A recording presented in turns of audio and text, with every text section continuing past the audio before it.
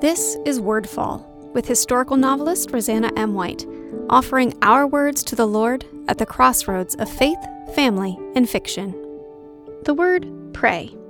The final little thing in my mini theme here where I'm talking about some words that are kind of crucial to our faith is the word prayer. So this one is pretty short, but I think it's actually really critical. So I don't know about you, but one of my goals for the year is to spend more time in prayer. But then that begs the question of what prayer is exactly. I always thought I knew, but it turns out I kind of didn't.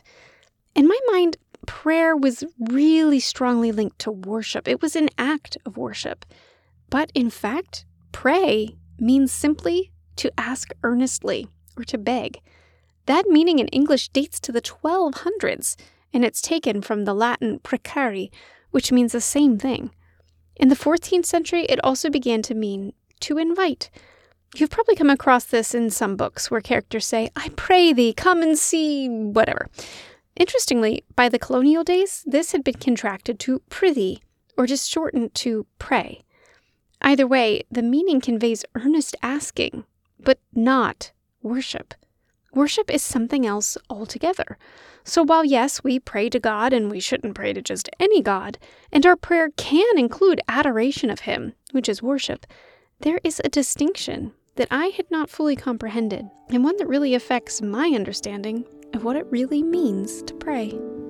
Check out RosannaMWhite.com for information about me or my books, and to subscribe to my newsletter. This episode of Wordfall is brought to you by the Tea Party Book Club. Books, tea, great conversation, all from the convenience of your own home. To see what this month's book is and to reserve a seat, go to RosannaMWhite.com and click the Tea Party Book Club tab, or follow the link in the show notes. Wordfall is a proud part of the Whitefire Podcast Network. Please visit whitefire.tv/podcast for other shows I know you'll love.